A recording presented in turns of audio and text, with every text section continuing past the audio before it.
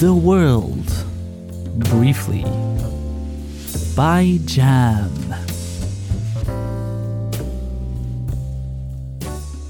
Welcome to The World Briefly.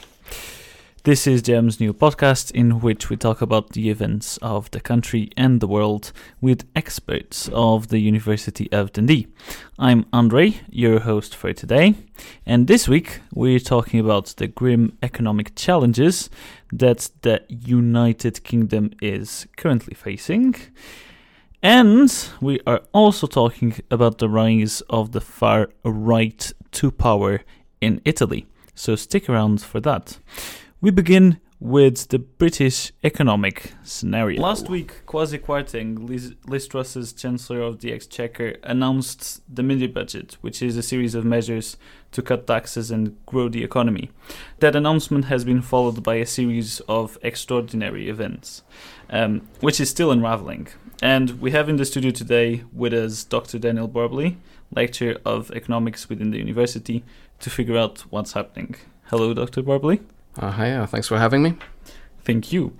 Could you summarize last week's mini-budget announcement? What were the main takeaways? Essentially, the main thing that's contained in this mini-budget, and I should also point out that it's called a mini-budget because the government is basically saying that this is like an unofficial sort of budget announcement, and that they will kind of follow up with the additional like proper details in a few months.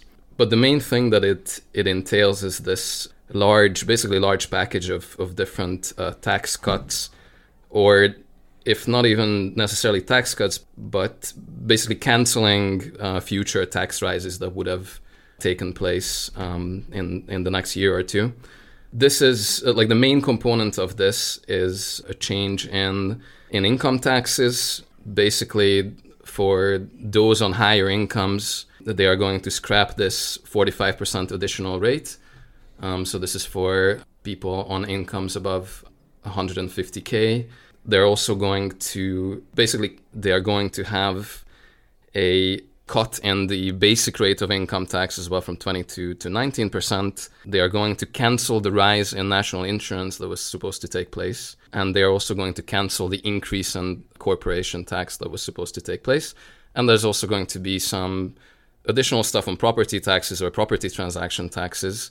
So they're going to change thresholds for property transaction taxes. So basically, people are going to pay less when they purchase a property. And this is basically the group of, or like the package of these different tax cuts.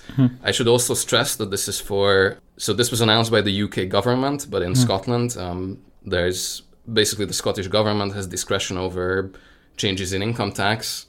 So essentially, most of these changes are not going to take place in Scotland, most likely. Again, the country has a different income tax schedule anyways. So this is mostly going to concern England, Northern Ireland, and Wales. And then finally, there were some other things in the mini budget as well. So you had basically the Chancellor has alluded to changing the way in which certain large infrastructure projects are regulated in order to kind of make them easier to start or to try to make happen. And also there was this additional introduction of this idea of these investment zones, which is basically going to be this regionally focused kind of tax breaks for certain businesses operating in certain areas. And then finally, there was also this very specific policy of cancelling the bonus cap for bankers to incentivize supposedly the better sort of financial performance or more financial investment in say the city of London or more people moving here for that purpose and these sort of things. Okay, so basically just to summarize, it's just a big package of tax cuts. The idea or the government's justification for this is that this is going to stimulate economic growth. What does the mini-budget entail for companies, regular people, and then also the finances of the government? Yeah, so I mean, so I'm just going to basically take or try to consider each of these separately, even though a lot of the effects are most likely going to be dynamically evolving and also very interconnected, as usually the case. For companies, on one hand, one could think that the canceling the increase in corporation tax is going to perhaps help companies, especially large corporations. There's also the fact that maybe since these announcements have effectively led to the pound or the pound exchange rate versus the US dollar crashing, you could think that maybe export-heavy businesses are going to benefit from the pound struggling.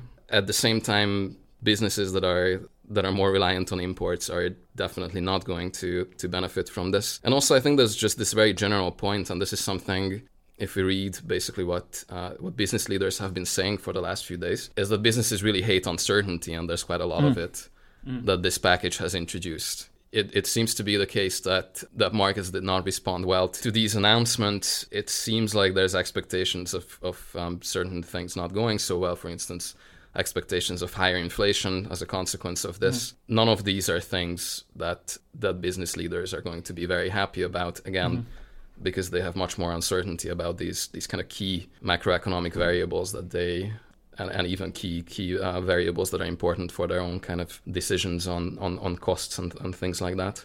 For regular people, I mean, there's quite a few things to mention here. You could think that people that are actually in the working force and paying income tax are going to be able to maybe accumulate some savings from these changes just by virtue of having to pay less income tax. But this is very likely going to be cancelled out if there's going to be negative effects on inflation, for example. So if I'm sorry, by negative effects, I mean that inflation is going to go up, and therefore people are going to have basically lower real incomes. There's also this possibility that since in this budget it was not mentioned like how the government was going to pay for this, it's entirely possible that a few years down the line this is going to be paid for by increases in taxes or cuts to spending. So it's also entirely possible that future generations are going to pay for this. And the other thing, I mean, that's very important is we've seen the kind of response of bond markets, and there's also going to be most likely this response from the Bank of England. There's already been some actions that they needed to take, as like if these lead to higher interest rates, for example, this is going to have an effect on a lot of people who are on variable rate mortgages, especially if for those people whose variable rates are kicking in within the next few months or so, basically their mortgages are going to be quite difficult to pay. And again, housing market effects can be quite negative as well. And then finally, for regular people, I mean, there's also this aspect of this budget or mini budget that it actually benefits those on higher incomes, particularly those on incomes above 150K per year. And so there's this inequality aspect of this too, that this might lead to an increase in inequality, which is not like usually most economists would think is not necessarily very good for growth. And then finally, the government finance aspect, which is probably the most problematic in many ways, because whilst there's this large fiscal stimulus package was announced, there was no detail provided on how the government was planning to pay for this. So it's very likely that this is going to be financed through borrowing. But the problem with that is that this is currently very expensive, and it's only going to get more expensive as interest rates are rising. And this could basically put the government's debt on a sort of unsustainable path, which is, of course, further going to create less confidence in markets and less confidence in the government being able to repay debts in the future. And so I think a lot of the kind of changes in consumer and market confidence in the British economy has to do with the fact that, again, it's really unclear how it's going to be possible to pay for this sort of package of tax cuts. Speaking of borrowing, the International Monetary Fund sort of implied that the government shouldn't go forward with mini budget. How likely is this to affect the decision of the government to take these actions? I mean, I have no idea what is actually going to affect the government's thinking on this or decisions, but in general, this is. Well, the IMF coming in on this, or the IMF commenting on this in quite harsh terms, is quite embarrassing for the UK government. It's very rare to see this happen in a rich country. This is the sort of language that the IMF tends to tends to use in situations when they are bailing out a country with very kind of shaky public finances or very serious kind of underlying issues, and it's really a unique thing to experience them asking the UK government to reconsider their own economic policy. They don't, like, the IMF doesn't have any actual kind of power, or in this situation, their opinion is going to have some effect on markets, which is going to be hard for the UK government to mitigate unless they consider some of these suggestions, but it's impossible to say whether they are going to or not. Speaking of another financial institution, the Bank of England announced a few days ago that they will intervene to stabilize the economy. Can you briefly summarize what the intervention is going to be and what consequences it might have? Yeah, so this is again a very, very complex situation with the Bank of England. And again, very rarely seen in rich countries that the central bank comes in to stabilize markets in response to the government's own policy.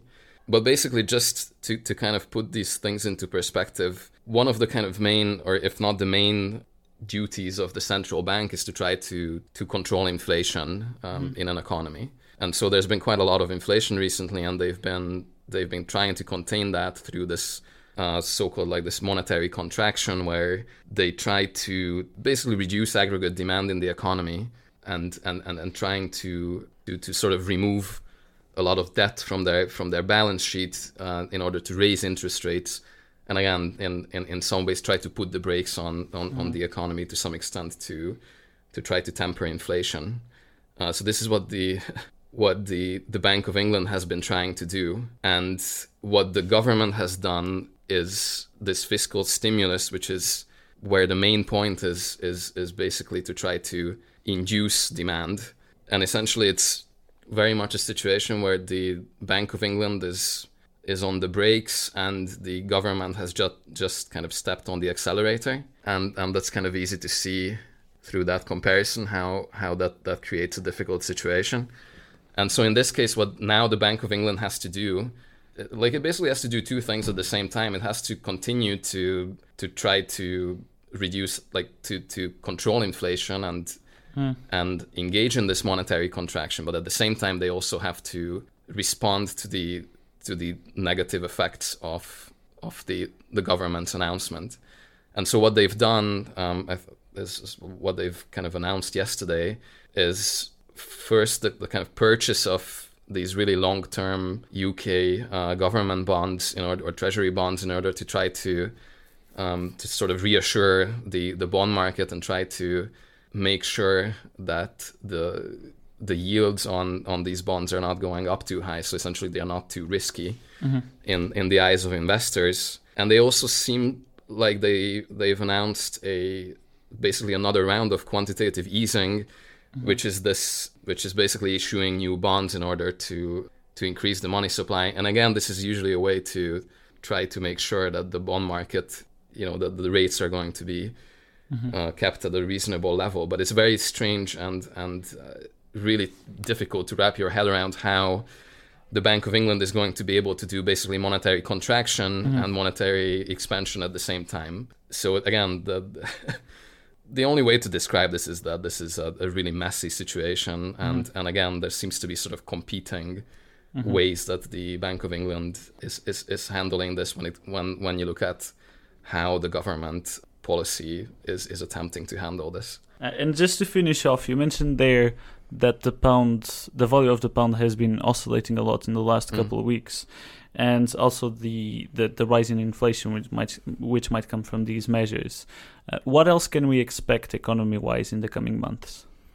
Well, I mean, this is very difficult to foresee and also to forecast, because first, it's very unclear how the government is going to respond to the market turmoil that their announcement has created. And it's also very difficult to see precisely, if these policies were to materialize, how they are actually going to be implemented.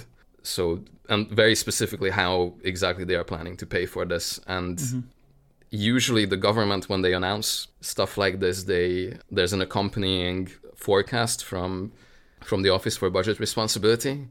and they didn't have this time. So essentially, we really don't have any ideas, even for different scenarios on how is this going to be financed, how is growth going to be affected, things like that.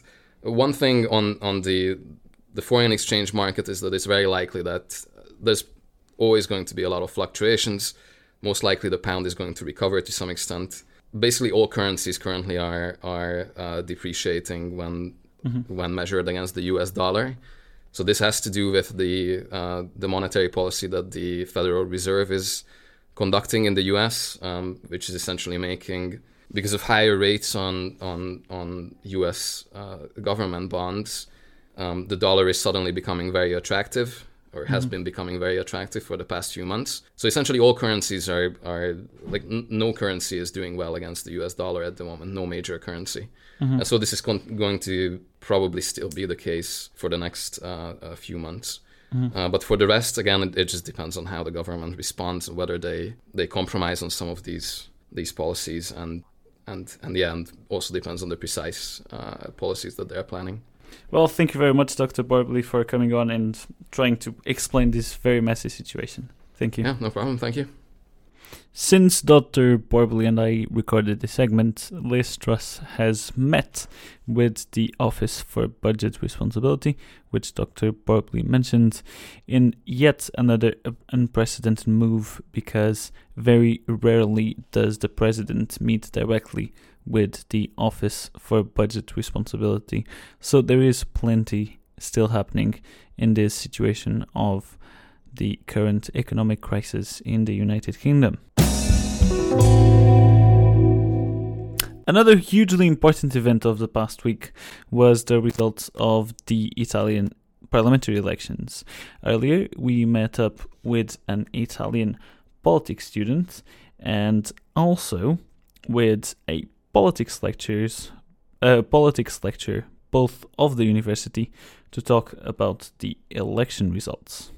There was an election in Italy for parliament, and there was a sort of surprising victory in my eyes, someone who is from Portugal and lives in the UK. And the sort of far-right movement of the Fratelli d'Italia won the elections, and their leader is going to be supposedly the next prime minister. For me, this is surprising, but I guess in the Italian point of view, it might not be. And so we have a couple of people today here to talk with us about it. So we have Dr. Dejan Stepanovic, and could you just say hi? Hello. And we have Vidad Abou-Afifeh. Yeah. I'm pretty sure I've mispronounced that. Okay. No, that's fine. And we're going to be speaking about the Italian elections. So the first question is just a very simple one, just to start. Is this a move of Italian politics towards the far right? I'd say definitely yes. To the extent is now, something we can have a debate around. But it depends also who you ask. If one of the protagonists of the current Italian political drama, Matteo Renzi, who was at some point also a prime minister, and who comes from the left, or at least nominal left, says that, this is an exaggeration, and there is no fear of fascism. Italy is not becoming fascist, it's not on the far right, and he even offered to cooperate with with Meloni on the constitutional changes and this sort of thing. So I guess it would depend, but from outside and speaking to people and kind of considering the implications, and we can maybe speak later about the broader European implications of that. This is definitely a move towards at least the far right. Mm-hmm. Yeah, I do agree. And I also would like to say that fascism in Italy has always been present. It's been treated more as something that's like the underbelly of the country. Like it never was really faced how big of an issue it was. since the end of the fascist regime, fascist movements have always reorganized themselves. And when Berlusconi rose to power in 1994, he allowed fascist people to enter the parliament for the first time.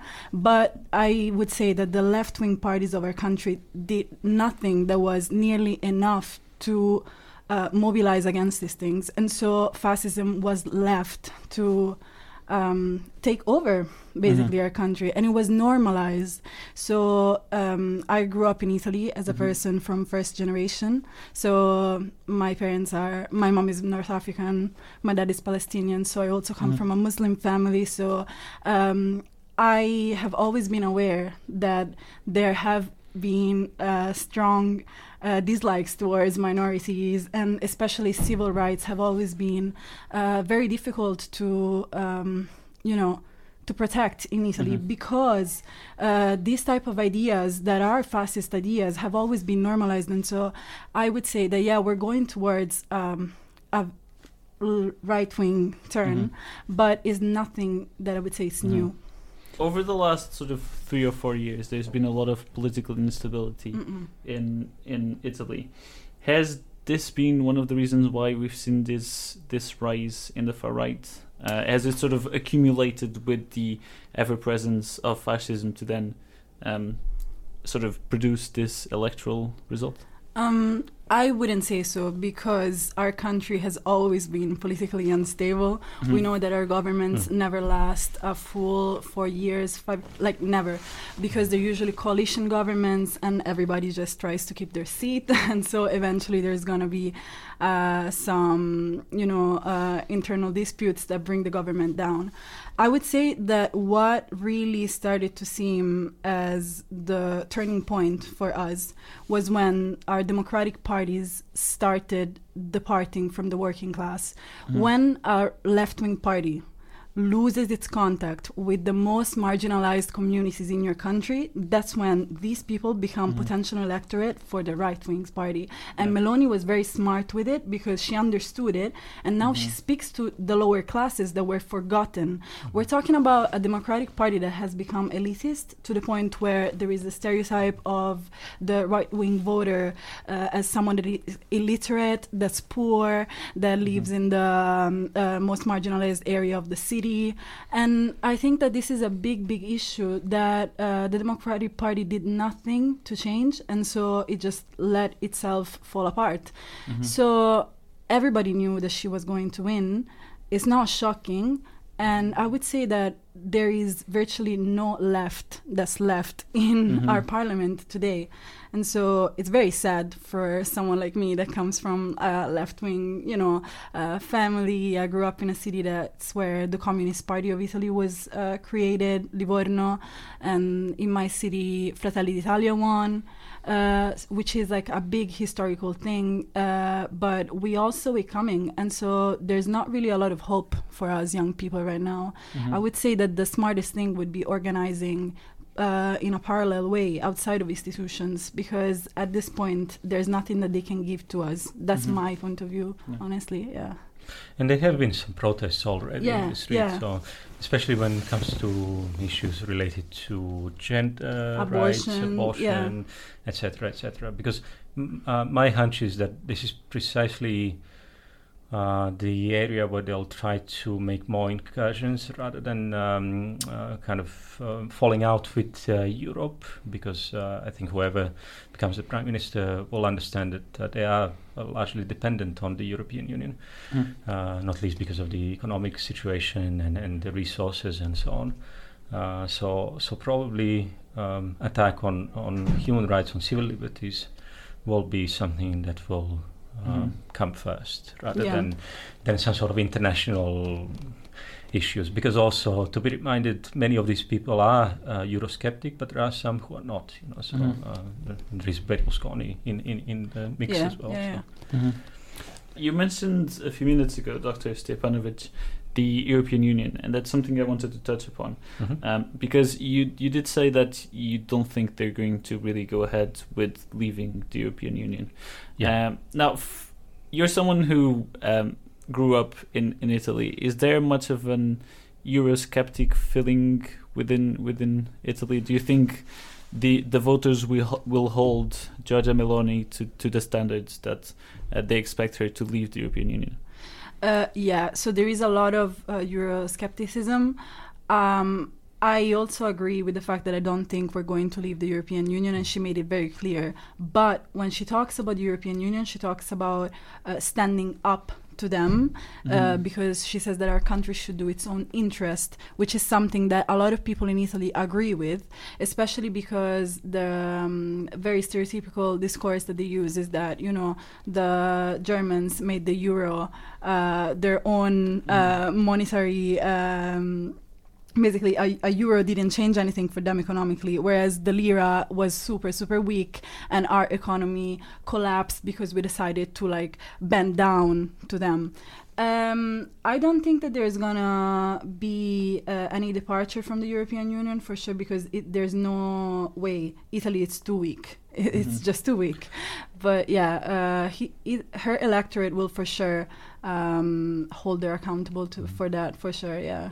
Well, what may change as a result of that in relation to the European Union is that similar leaders of right-wing parties will have a coalition partner. And if you look at the theories of European integration, politics, negotiations and all that, once you have a strong member state, Italy, we need to be reminded, is one of the founding members of the European Union, and is a large country in terms of population and economy.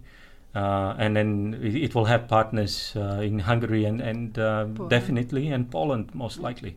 You know, the Hungarian Prime Minister already, he was one of the first ones to congratulate, actively support and all that. So this is something that will change. And this is a worrying prospect, because I don't see the current EU administration being successful in dealing with a coalition which has one of the kind of founding members of the EU and such a large state on its side. So yeah, it's to be concerned about. I want to follow on that. Is it more dangerous for the European Union to have Italy leave the organization, or for Italy and the Fratelli d'Italia, is it Liberal Front in France? Liberal, yes. Yeah. And all these, you know, small but effective right-wing parties, far right-wing parties, come together and sort of have this role of internal opposition. Which one's worse for the European Union?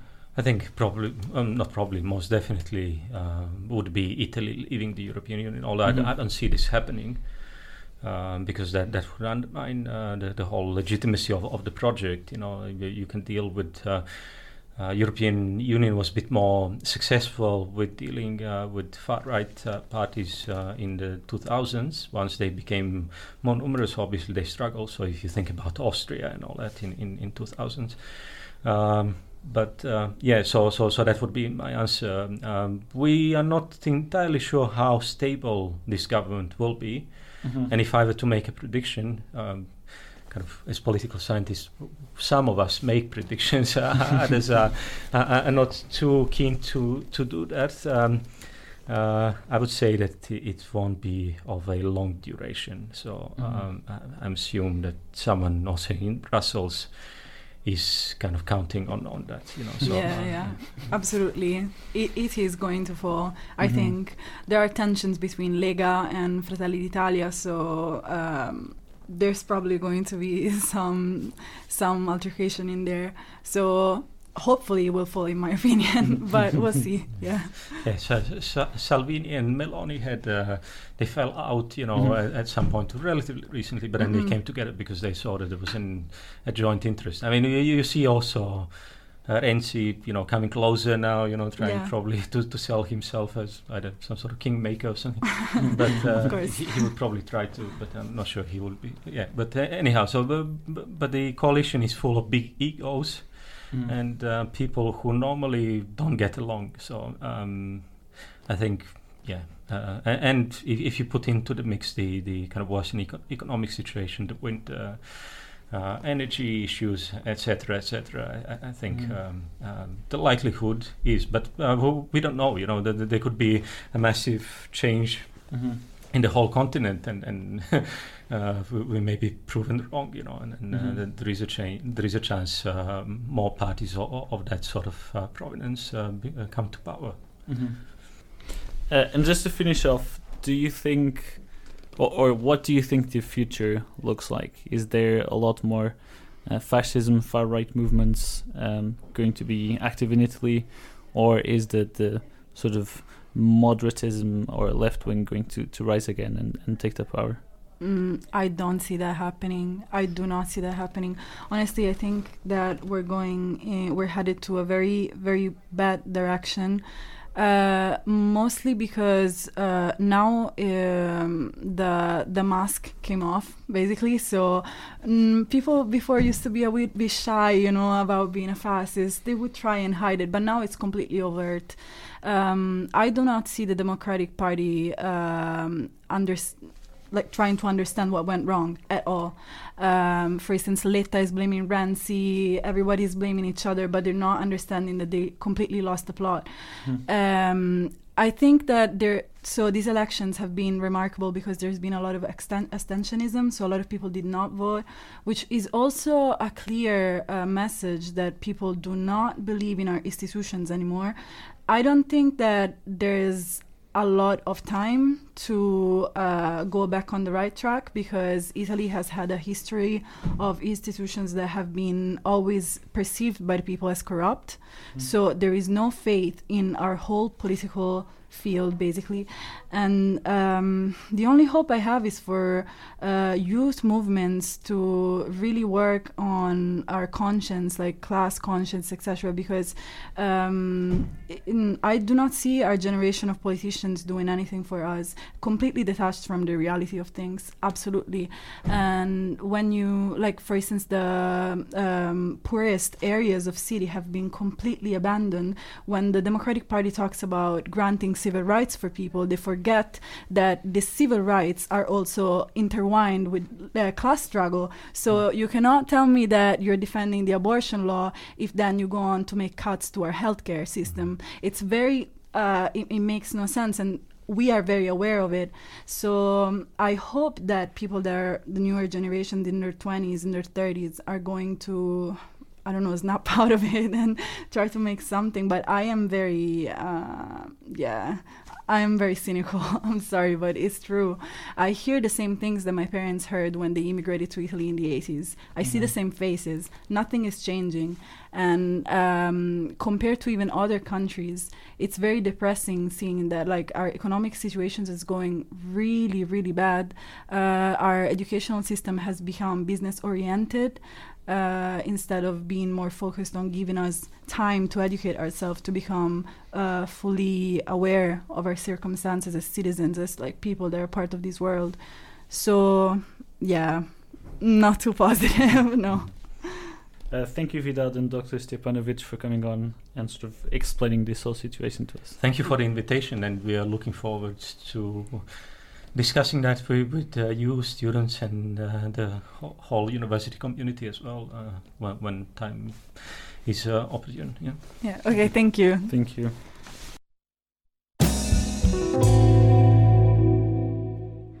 We appreciate Dr. Probelli's, Dr. Stepanovic, and Vidad's availability to come in to talk to us about this week's events. With that, we reach the end of the first episode of The World Briefly. Thank you for tuning in, everyone. If you have any questions or comments, do email us at radio@dusamedia.com. And we'll be back again next week on Friday at 7 p.m. to brief you about the world. Have a great week.